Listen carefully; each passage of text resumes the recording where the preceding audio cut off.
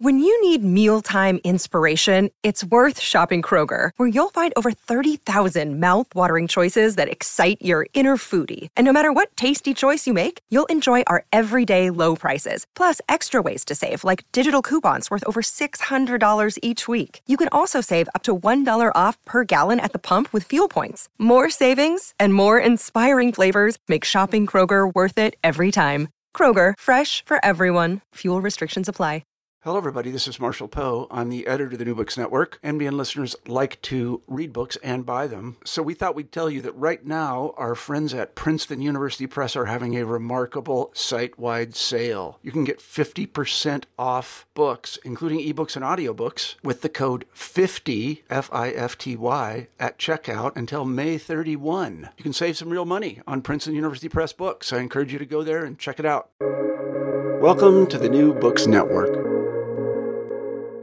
Hello, everybody, and welcome back to New Books and Science, a podcast channel on the New Books Network. I'm Galina Limorenko, doctoral candidate in neuroscience with a focus on biochemistry and molecular biology of neurodegenerative diseases at EPFL in Switzerland, the host of the channel. Today, we'll be talking to Bill Schadt about his book, Pump, A Natural History of the Heart. In this lively, unexpected look at the hearts of animals, from fish to bats to humans, American Museum of Natural History zoologist Bill Schadt tells an incredible story of evolution and scientific progress. Written with verve and authority, weaving evolutionary perspective with cultural history, Pump shows us the mysterious organ in a completely new light. Well, Bill, welcome to the show. Nice to be here. So, as we're going through very tiring and times of the recent global pandemic, I was just wondering if you could start by reflecting on how has it affected you and your work, and maybe some main takeaways that you have gathered from this experience. That's a really good question, and to tell you the truth, I've been involved in a lot of interviews with my book Pump, but that's the first time that question came up. The first thing that comes to mind is that not necessarily for the book Pump, but for the book that I'm writing now on teeth, I'm not doing the traveling to laboratories and interviewing people across the country that I was still able to do when I wrote Pump. But with regard to this book, I'm not going to book fairs. I think I've been to one in-person presentation, whereas in the past, I was traveling all over the country, giving talks at libraries and clubs and book fairs, being interviewed at radio stations, and that's just not happening anymore. And I think it's loosening up a little, just a little, but I really don't have anything planned right now. I have one conference that I'm a keynote speaker in April.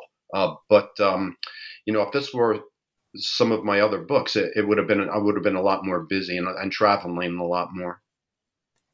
And how did you find adjustment to mostly online meetings? Well, I taught for 22 years, and when COVID hit, I coordinated and taught a large course in human anatomy and physiology, and we had spring break to bring that course online. And our textbook manufacturer, our textbook publisher rather, put us in touch with a guy who was a Zoom expert, and he took us through and showed us the ropes. And by the time classes started up again, we were fairly competent on Zoom, and that's been, that's carried over to things like interviews with experts that I need to gather information. So you already mentioned that you taught physiology. So can you tell us a little bit more about yourself? Sure. I am born and raised in New York. I grew up with parents who were hardworking, middle class types, and I always had a love ever since I was a little kid for animals and studying animals. I thought I wanted to be a marine biologist when I was really little because I'd be watching Jacques Cousteau on TV, and he sort of became my idol. and so I always had a lot of strange pets back in those days. And I mean, I was the only kid I knew that had a monkey. And, I had snakes and lizards and every type of cool critter that you can imagine. And so my parents were really kind and supportive of this weird little kid that they'd had. I didn't have any brothers or sisters. And so I studied biology in college as an undergrad, and then I did a master's degree. And about 8 years after my master's degree, I'd been working in pharmaceutical industry. I went back to school for my PhD at Cornell University, where I lucked out into the first of many really, really wonderful mentors, and began working on bats. And nobody was really surprised that out of the 1,400 species of bats that I picked the 3 vampire bats to work on. So I wrote a lot of papers, scientific papers, peer-reviewed things in journals. I wrote did some book chapters, and I was looking at locomotion in these animals that didn't have anything to do with flight, and that's because they're really neat. That they run around on the ground like little spiders, and so not a lot of work had been done on 2 of the 3 vampire bats, and really not much work at all had been done on the sort of quadrupedal locomotion that they exhibited. So I sort of became an expert on vampire bats. From there, years later, I got the opportunity to write my first nonfiction book, and that's because I lucked out and fell in with a wonderful literary agent, and so my first book was about blood-feeding creatures, and the first half of the book was my work on vampire bats that I did with my wife and my coworkers, and most of the stuff that I did at Cornell. But I was also lucky at the time, and a lot of people were unlucky, because what was relevant were things like bed bugs and ticks. So I got to write a lot about those. From there, I sort of found a niche that would allow me to take strange, misunderstood topics, complex scientific topics, put a zoological slant on them, and get rid of the jargon, and present them in an entertaining way and humorous when I was able to get humor in. The next book I wrote was about cannibalism, so you got to sort of pick your spots there.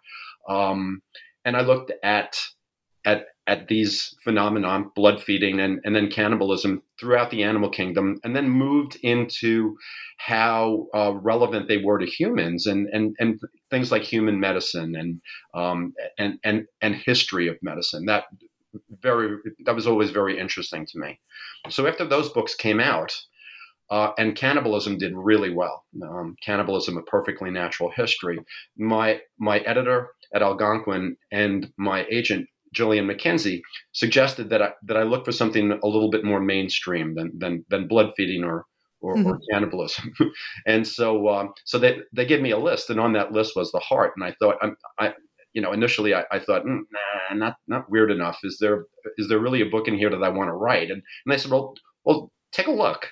And when I did the initial research, I found out that there certainly was enough interesting material, historical material, weird examples, that same sort of zoological bent that I put into the previous books, I could do here. And it actually even became more relevant because, I'd like to have $1 for every time I got asked a question that was sort of along the lines of, I've been studying vampire bats for 20 years. How does that helping my grandmother survive? But when I worked on the heart, the examples in the animal kingdom that I chose and it's not an encyclopedia and it's not a textbook, were interesting, not only because these creatures had cool circulatory systems, but because they were researchers who were doing work on these animals. And we're talking about things like, this horrible invasive species, Burmese pythons that are overrunning the Everglades, using creatures like these to learn more about our hearts and how to improve technology and treatment of humans.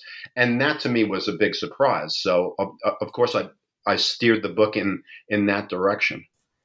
You definitely are keeping a style. Heart is also connected with blood. Yeah. It was a surprise that there was so much interesting stuff in there that hadn't been really written about in the way that I wanted to approach it. The stories that I tell in this book, a lot of them have to do with improving your heart health, my readers' heart health. But I do it in ways that I think are entertaining and sometimes funny and are repeatable, sort of at the dinner table. Not because they're gross, although some of them are, but because they're unique. And that I've been really lucky to be able to sort of take this unique approach to writing that puts me right directly in the middle of, on one side it's all of this really academic work out there that only experts would read, and on the other side there's a lot of sensationalized garbage out there, and I sort of set my sights on using my zoology background and my connections at places like the Museum of Natural History and other museums to tell these neat stories in ways that I think haven't really been told before. And before we get into nitty-gritty of your book, Pump, you mentioned that you are the first generation academic. Is that right? Yes. And maybe you have some advice, or what would you say to students in your position?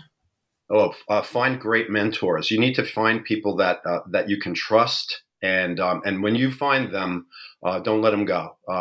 I'm talking about folks who are absolutely looking out for your, to benefit to grow you as a person, to grow you as a student, to teach you how to become an educator, to teach you how to become a scientist, or whatever the profession happens to be.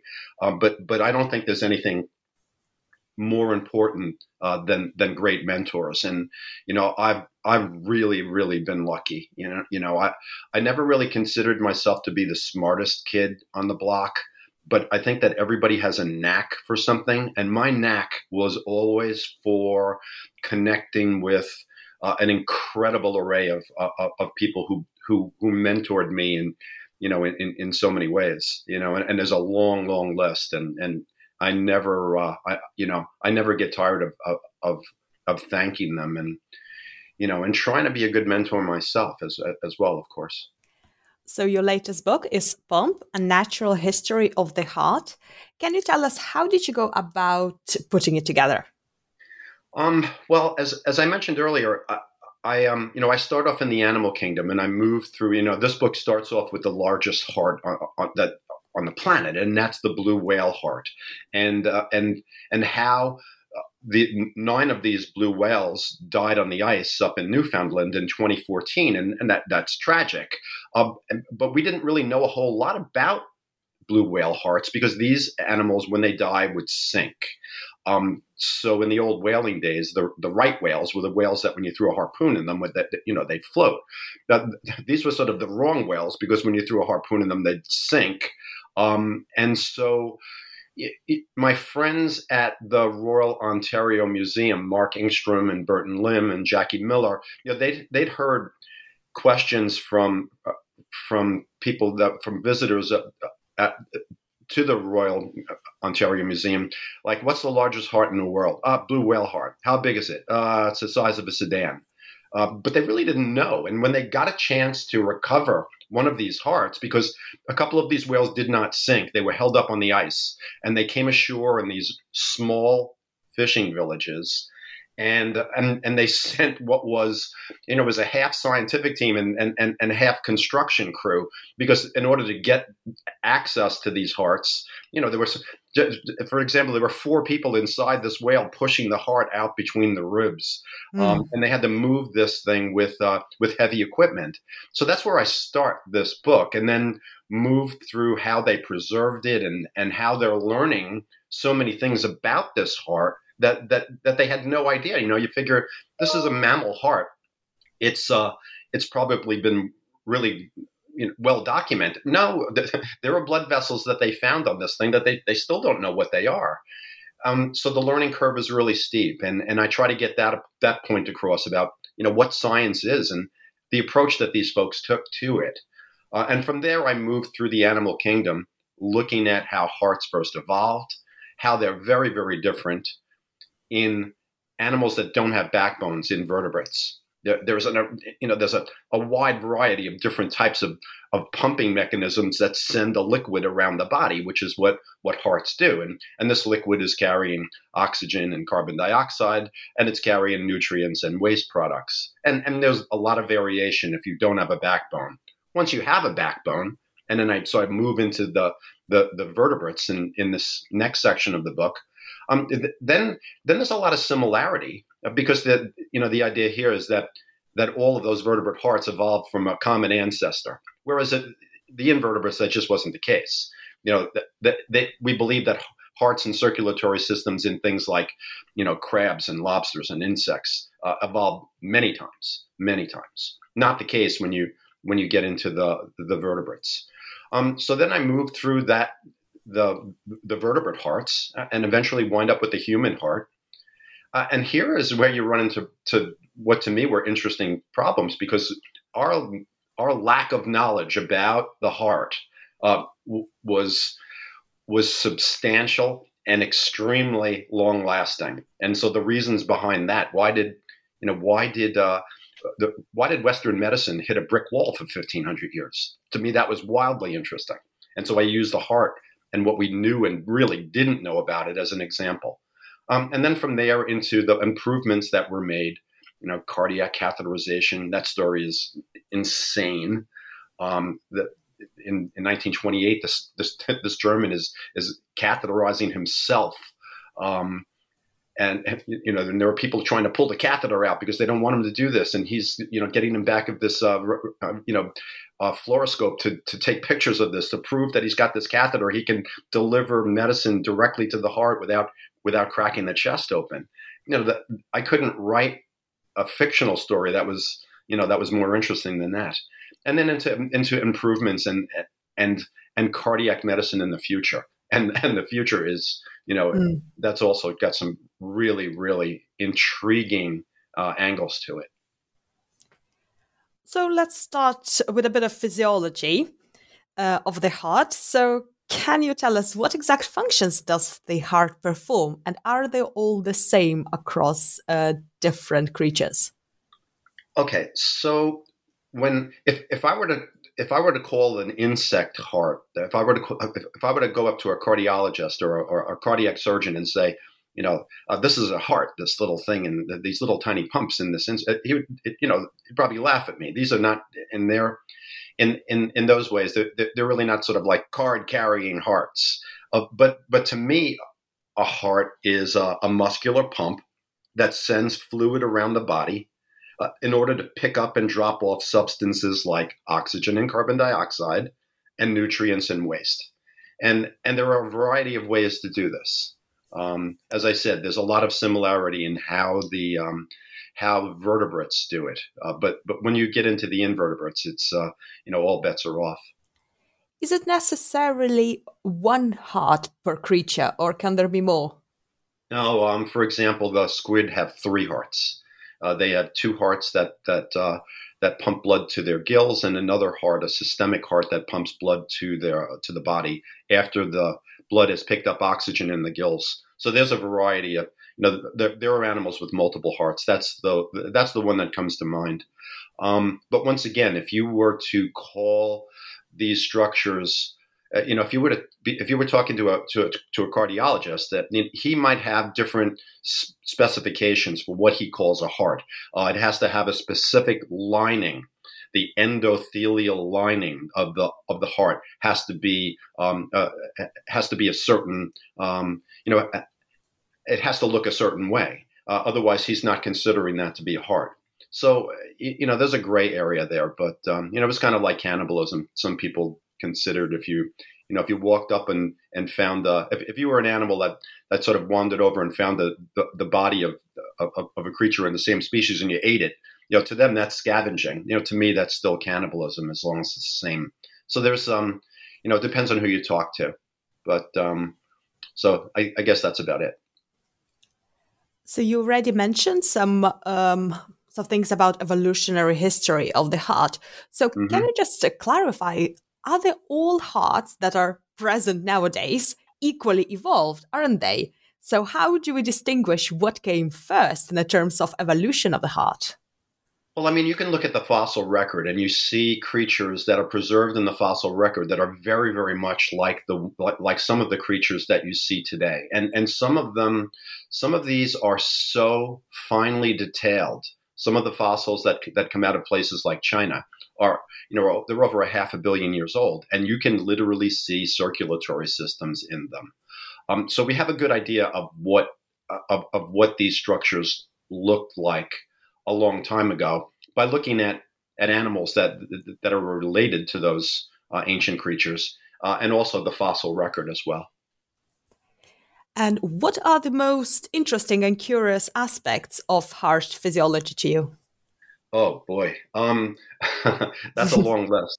I guess the thing that comes to mind is, and the thing that surprised me the most, is the similarity between say the heart of a zebrafish, and if you ever kept an aquarium, a tropical aquarium, you've probably had these little guys, and they're about an inch long, and they have these horizontal black and white stripes, and they're beautiful little fish. But they are now in the 21st century, they've become the guinea pigs of the 20th century, and that's because they have, their genetics are about 72% similar to humans. And so what we're discovering by examining zebrafish hearts is extremely relevant to what we're trying to do to improve cardiac medicine. So, for example, they just discovered in the zebrafish a cell that they did not know existed in them, and it's a type of glial cell. Think of glial cells. They're part of the nervous system, but they're not neurons. The neurons are the superstars of the nervous system, and glial cells are the support team. And this is a cell that they've never discovered it. That this is a brand new cell, and they think that it's involved in generating heartbeat inside the heart. And lo and behold, they're now able to, because they found them in these zebrafish, they've now discovered that they exist in humans. So this to me is, this is the thing that sort of jumps out at me as really intriguing about cardiac physiology, is what we're learning from creatures that you wouldn't necessarily think would be able to tell us a lot about how to improve how to improve medicine, for example. Yes, for sure. This is super fascinating. Yeah, pythons are another example. I mean, who knew that the million pythons that are overrunning the Everglades have got hearts that are, after they have a meal, they grow 40% in size. When we think of enlarged hearts, that's a bad thing.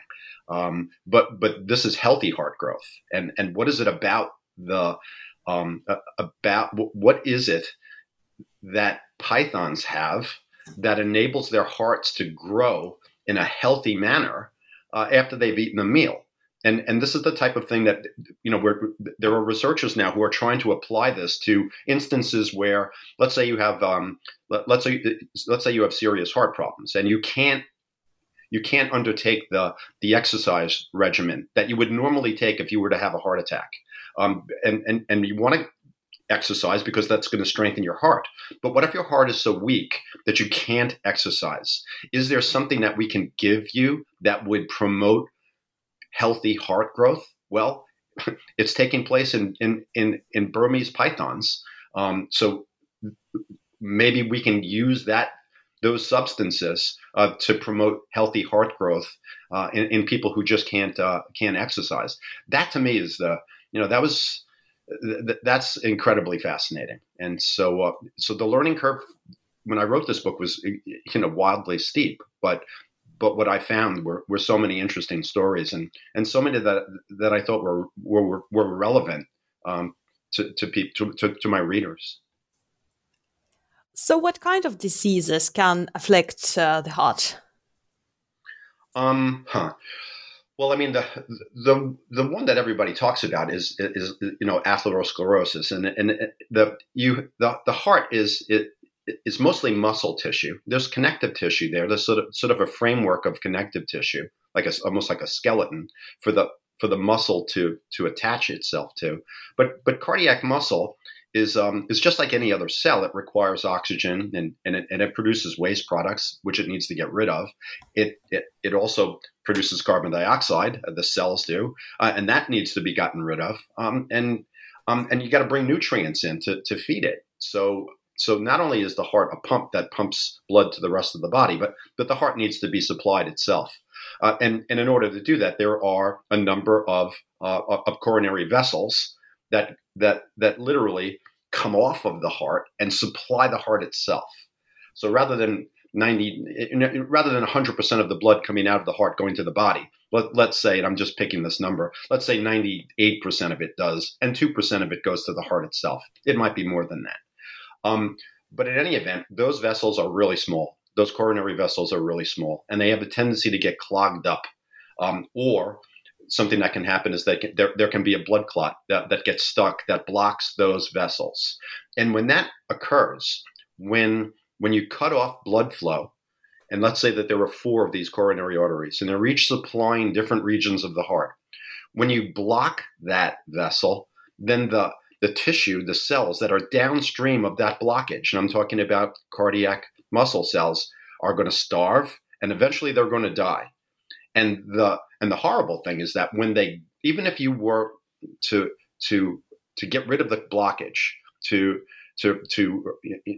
get the blood flowing again to that region, that if those cells are damaged, then when they grow back, they don't grow back as healthy, contractile, functioning cardiac muscle cells.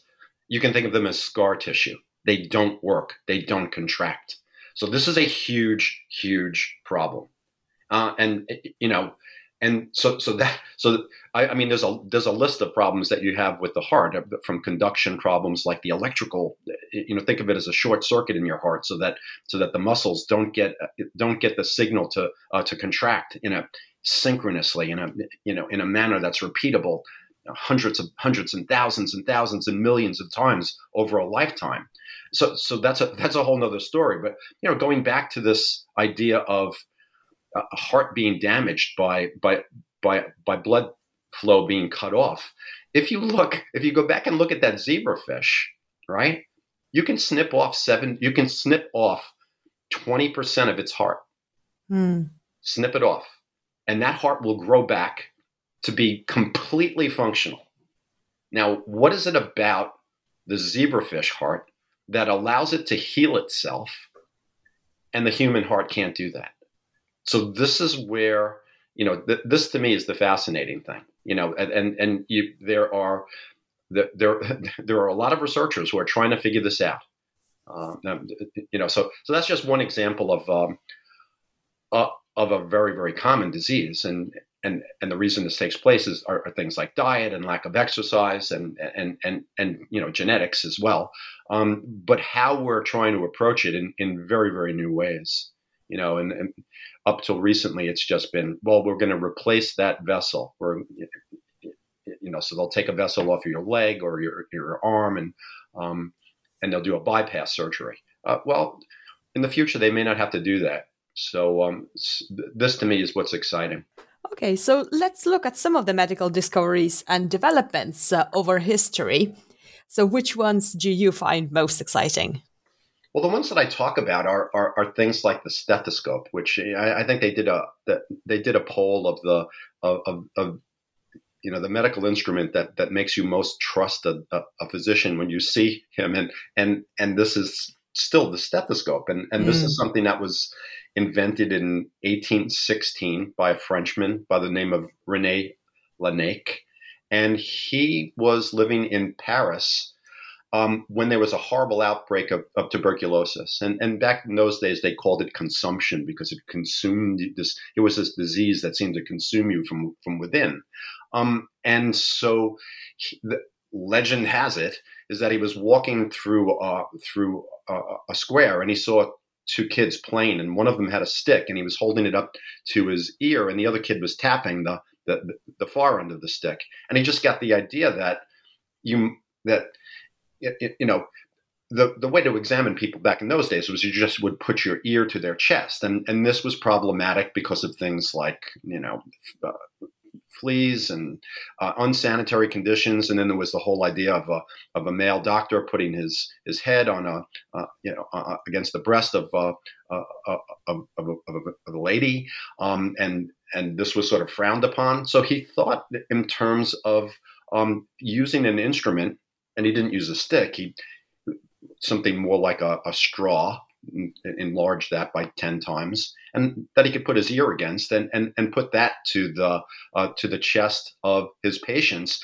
And how they were first using it was to detect accumulations of liquid in the lungs because of tuberculosis. But it was also used to and has been used to listen to heart sounds. And it was just one more tool that doctors could use to get sort of a standard measurement of a normal heartbeat, and then compare it to the heartbeat of folks who were suffering from various maladies. And so it became a very, very important, and still is, instrument. So I talk about that. I talk about cardiac catheterization, which is a crazy story. So yeah, I mean, there's a list of neat instruments and that I go through, as well as procedures like transplants, and I spend quite a bit of time looking at a transplant. The first heart transplant was in 1967. The first artificial heart was in 1982. Both of these were problematic for various reasons that I talk about. Not enough donor hearts being one, and the mechanical hearts were always sort of going to be temporary. But in 1984, Leonard Bailey transplanted the heart of a baboon, an infant baboon, into a deathly ill child, newborn, who became known as Baby Faye, and got a tremendous amount of media coverage there. And long story short, Baby Faye died right at around 3 weeks, but not because her body rejected that heart. She died for other reasons. She was, as I said, desperately ill. So that was a tragedy. But what it did, because of the media coverage, it led to an explosion in research on things like transplants in newborns. And Leonard Bailey never had to do another baboon to human transplant again, because the media and the coverage that he received. Then donations started to come in when people lost their infants. They would donate their hearts, and meanwhile, other researchers looked for ways to approach the cardiac disease that Baby Faye had, and other similar type diseases of newborns, and ways to approach curing them without transplants. So there was this. What started out as a tragedy turned into just all sorts of improvements and techniques and new methodologies. So I tell that story as well, and I was fascinated by it. Yes, for sure, and it's one of those aha moments for science, and the development of it just led to so much good, isn't it? Later on. Oh, absolutely. So, as in those days, today as well, we usually have sort of lack of donor hearts available to all of the people. So there are some developments to start using perhaps humanized animal hearts. So can you tell us a little bit about these technologies? Yeah, I mean, right now, there just recently in the news, there's been a lot about transplanting animal organs into humans, and the one that came up recently, is the transplantation of a kidney into a woman who was literally brain dead and being kept alive, and it was a pig kidney, and that was a strain of pigs that had been genetically adjusted in a sense by this sort of CRISPR technology that is now that has now become really popular, where you can go in and cut out parts of a genetic code that would, for example, produce substances in that pig and the pig's heart that your body would reject. So they're editing these things out, and what they produced was a kidney in this instance that had been gone through these procedures in these pigs to produce a kidney that would not be rejected, and it wasn't. So that's certainly one aspect of transplantation in the future is to use genetically modified pigs, and their hearts are very similar to humans. They would never use chimpanzee hearts or baboon hearts because they don't really, they don't produce a lot of offspring, whereas pigs would produce more hearts. There are very, very different ways that researchers are looking to approach the problem of not enough donor hearts. And I was lucky enough to go up to Harvard and go into the laboratory of Dr. Harold Ott, and what he is doing is something very, very different. What he's saying is, if you pass away and you're going to donate your heart, if you pass away and you're going to donate your body to science, but instead of doing that, donate your heart to a facility, and this facility will take your heart after you pass away, and he's doing this now with non-human hearts. Literally take this heart. Now, if I were to take that heart and put it into somebody, transplant it into them, it would have to be the right tissue type. It would have to be the right blood type. These are sort of the problems that you run into with transplants. In that, it's not like every heart can go into every person. A donor heart doesn't necessarily going to go into this recipient. What he's doing is he's taking these cadaver hearts and then running them through a process that is literally a substance that's dripping through the heart like a detergent. And instead of cleaning like a detergent would do, this detergent is literally washing away all of the cells in the heart that your body would reject if you put that heart into a person. And what's left is connective tissue. What's left is mostly collagen. And you do not react. The human body does not react. Your immune system does not reject collagen like it would muscle cells and muscle tissue. So what he's left with is this ghostly white skeleton of a heart, a model, as it were, a scaffold.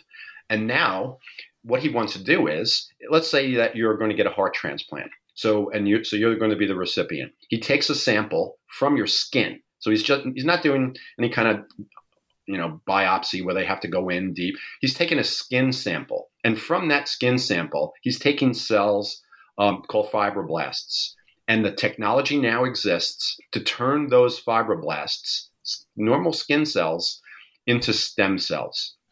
And stem cells, as you know, literally can turn into any type of cell in the body depending on how the body stimulates them. Well, we can also now take stem cells and stimulate them to become muscle cells or kidney cells. So that technology exists. So what he wants to do is take these recipient cells from this eventually who's going to be a cardiac recipient, take them, take these fibroblasts, convert them into stem cells, convert the stem cells into cardiac muscle cells, then culture those cells, grow them, and eventually put them back onto that scaffold, and to literally grow a heart to order for the recipient that is made up of his own cells with a framework of connective tissue, and then transplant that into someone's body. So I was completely blown away by this technology. I said, so how long do you think this is going to take before this happens regularly? He says within 10 years. Within 10 years. I love it when the science fiction starting to sound like science reality. Oh, yeah, I mean, I could go on. There were other examples in other laboratories that I visited that would just blew my mind when I saw what was going on. And you mentioned earlier about why, how the pandemic has affected me. You can't really go into those laboratories anymore. You can't make those visits. So it's a lot different if you're doing an interview but via Zoom, for example, than being able to go into the lab and see those specimens and talk to these guys face to face. And that's what I was able to do for Pump. And it's brilliant that you bring all of these insights to your audience. Yeah, I enjoy writing it, and I've always enjoyed teaching and getting material across to people that's helpful and in a way that's not full of jargon. And I'm not showing off big, how many big words I know. I'm trying to get information across that I think is important in an entertaining way and in a way that was it the Wall Street Journal said that I've got a lot of dad humor, dad jokes in my books. So I asked my son, and I said, "Is that bad?" He goes, "No, Dad, that's okay. That's fine." It's in vogue now. I guess. So now thinking about all of these developments, is there anything that you would want to discover about the heart next? Oh, next. Boy. I think I've covered the examples that I think we need to keep following up on the some of the innovations that animal hearts have to improve our own outlook. So I think that's important. I'm an animal lover. I'm a zoologist, and I realize that there are people who are sensitive to the use of animals, but they play an important role in the development of things like drugs and these technologies that we're trying to develop now. And so I just think that there's a lot to learn from as far as the heart and circulatory system goes. There's a lot to learn from nature that will benefit humans if we keep going on those routes. And also this collagen scaffold of the heart that you mentioned. Of course, you require a donor in this case. Mm-hmm. But do you think that technology can improve for us to be able to 3D print this scaffold, and that we can use maybe on the long-haul space travel if we want to provide ourselves with new organs? Oh, absolutely. There are researchers. There's a researcher who I didn't really get to work on this because I didn't find out about it until after the book was written. But there are researchers in Israel who are 3D printing hearts. And so, yes, they are taking that tact as well. But I mean, what Dr. Ott is doing is he's using cadaver hearts. These are not people who are alive and are donating their heart or donating a kidney or something like that. These are people who are deceased that would presumably donate their hearts after they died. Just to sort of clear that up.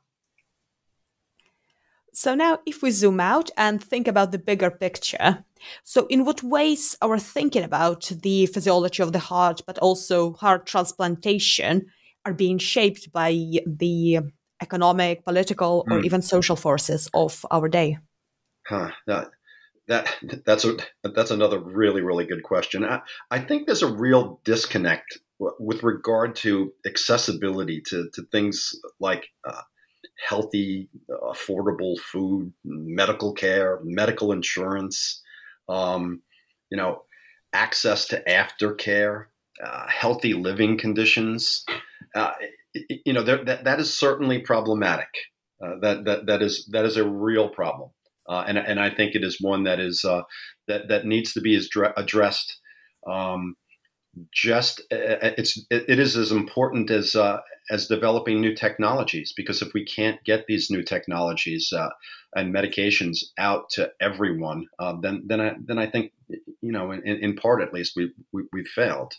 So yes, I do believe that this is that this is something that is very, very important, that this disconnect between those who have access to things like great medical care and those who don't, and those who are eating unhealthy food and because they can't afford healthy food, or because they don't know, they have not been shown what they can do to improve to improve their diets, for example, and they have a distrust of science, or they have a distrust of government.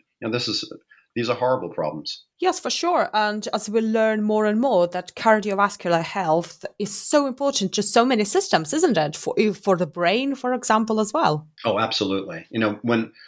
When I taught, and I took an early retirement a year ago, so now I'm writing full time and working as a researcher at the American Museum of Natural History. But I'd like to have $1 for every time I told my students that you cannot look at an organ system like the circulatory system. You can't look at it like a book chapter. And unfortunately, that's how these things are presented.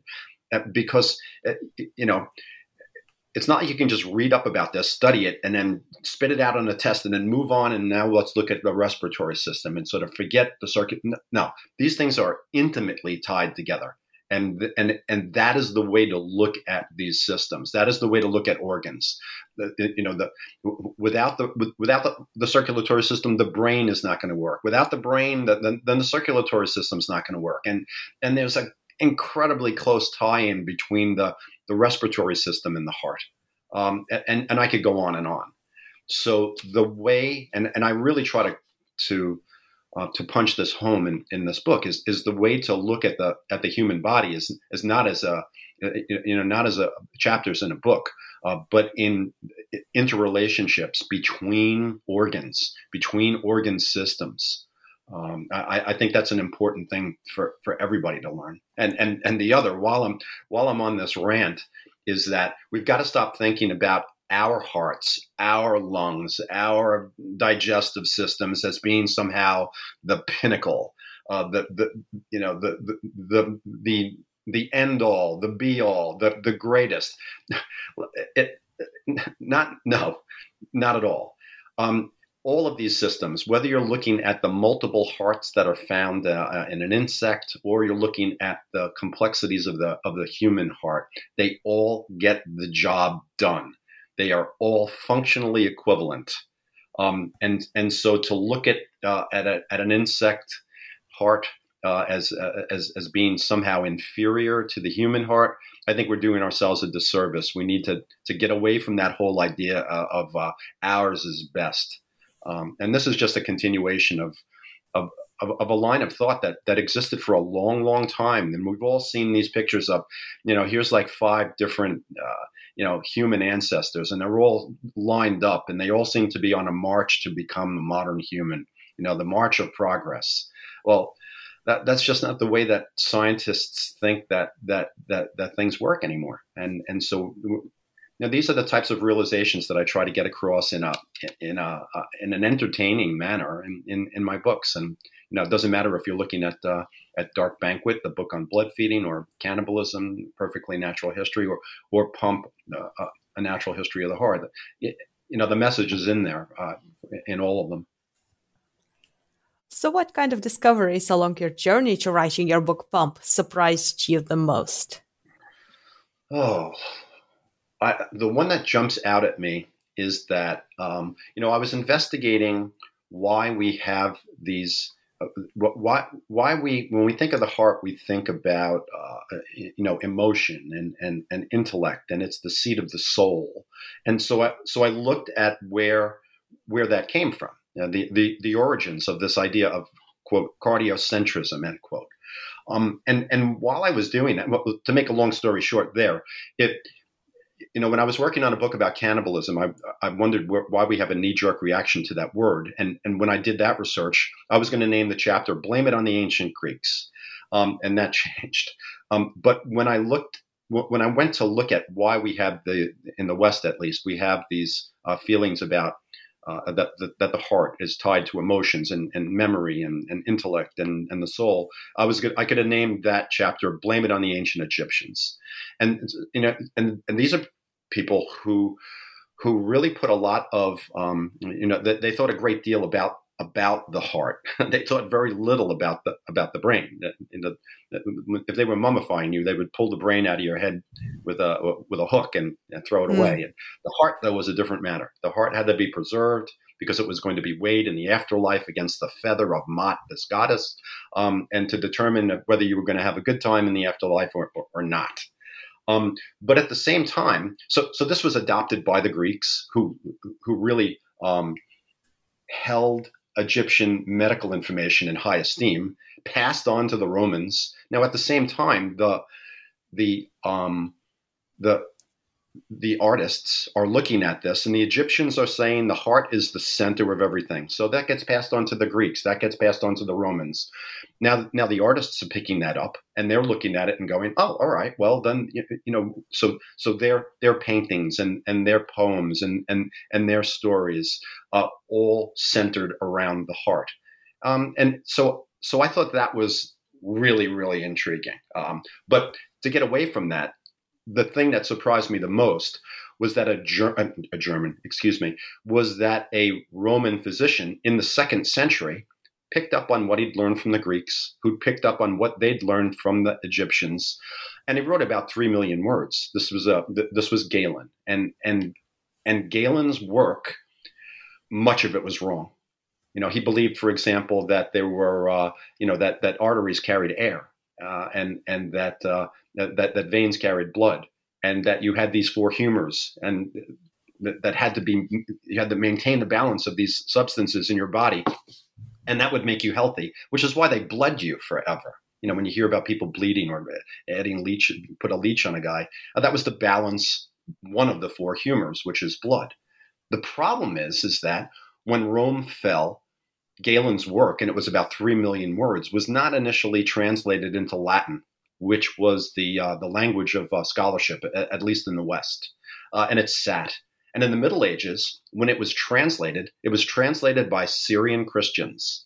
And when they did this translation, they sort of interpreted that Galen was a monotheist. He was not a Christian, but he was a monotheist. And they added their Christian slant to Galen's translations. And when the church read these translations, which finally got translated into Latin, they fell in love with Galen. And so they decreed that Galen's writings were divinely inspired and that nobody could do anything counter to what was written by Galen. So for 1,500 years, medicine came to a halt. And so this to me was one of the big surprises. And just, this whole idea that is, and it's so relevant nowadays about any type of a lockstep following of something that is not investigated is going to lead to trouble. And we see that today. So to me, that was one of the biggies. That was one of the most interesting things that I found while I was researching this book and I got to write about. So now circling back to the beginning of our conversation when you introduced the whale heart, I was just wondering how much formaldehyde does it need for preservation? Oh, so I talk about that and how when we're in a lab situation, we're always worried about getting a little bit of formalin, which is the dilute version of formaldehyde, splashed on us, and how. You freak out when you get this stuff on you. Oh my God, it's a carcinogen. You got to go wash up, and that's great. But these guys, when they were doing the initial preservation, and this took 5 years total. Wow. They were using, hundreds and hundreds and hundreds of gallons of formalin. So they weren't worried about it getting splashed on them. They were worried about falling into a vat of it. And then after it was preserved, then they wound up sending it over to Germany where it was plastinated. And if you've ever seen the bodies exhibit and different exhibits that with plastinated specimens, it's like there'll be a specimen of a guy dribbling a basketball, and he looks perfectly normal, except he has no skin and he's made of plastic, and all you can see is his muscles and circulatory system. That's this plastination process. So they plastinated this 385-pound blue whale heart, and it is absolutely stunning. It's absolutely stunning, and it's on display now at the Royal Ontario Museum in Toronto. One of the things they found out about it is that they realized is a whole lot smaller than they thought it was going to be. That was a big, big surprise. So they wondered, why is this thing not much larger than it is? And what they figured out is that so if you were to look at a hummingbird, right, and the heart of a hummingbird, if you had the whale weighed 90 tons. If you had a 90-ton hummingbird, it would have a heart that was 8 times larger than the blue whale heart, 8 times. And they wondered, why is this so? And what they came to the conclusion, and these are my friends Mark Engstrom and Burton Lim and Jackie Miller up at the ROM, was that hummingbird wings beat at about 80 times per second. And in order to do that, their heart beats at a maximum at 1,260 beats per minute. And that's probably about the limit that a heart can beat. It has to fill, it has to empty, the heart has to contract, it has to empty. So the only other way to get more blood to the muscles of the wings, and that's what you really need to do here if you're beating your wings at 80 times per second, is to have a larger heart. So every time it pumps, you're sending more blood to those muscles, and at an incredibly high rate. Now, whales don't need that. When they're on a dive, maybe their heart is beating 2 or 3 times per minute. So they don't have those demands, those metabolic demands for oxygen and nutrients that something like a hummingbird or a little shrew, a little mousy looking insectivore would have. So that to me was, once again, that throughout this book, the learning curve was wickedly steep, as it was for these folks who finally got their hands on a blue whale heart. Well, we've taken up a lot of your time. So can you tell us what are you currently working on and what will be your next project? Well, I've just turned in a work of fiction, and I'm really excited about it because it's I have 3 novels, and they're World War II techno thrillers, a little cryptozoology thrown in there. But I've written a novel. It's my first solo novel, and it's for upper middle graders, and it takes place during World War II, and so that is done and submitted. But right now, I'm working my nonfiction. I'm working on a book about the natural history of teeth. So, and I'm finding that to be just as interesting. And when you go into the history of dentistry, there's some real strange stuff was going on. And then teeth have always been wildly important for people like paleontologists who are telling the story of life on this planet. Much of what we knew for a long, long time was based on fossil teeth, which are the most common vertebrate fossils by far. So that's what I'm working on now. And I expect that will be out in 2023. And where can our listeners find more information about your work and also your book? Let's see. I have a website, Bill Schutt, BILLSCHUTT.com. I am also on Twitter at Bill Schutt Books. And I have a Facebook page, Bill Schutt Author. If you go on Amazon, there's a page there on Bill Schutt Author, and also Goodreads as well. So I'm pretty easy to get a hold of, and I welcome questions from listeners, and I always have. And my book is available. All of my books are available in any format that you want, and they're available everywhere you can buy books. Thank you so much for joining me today and for getting me really pumped up about the heart. Sorry for this dad joke. No problem. It was a real pleasure talking to you. Thank you for having me on your show.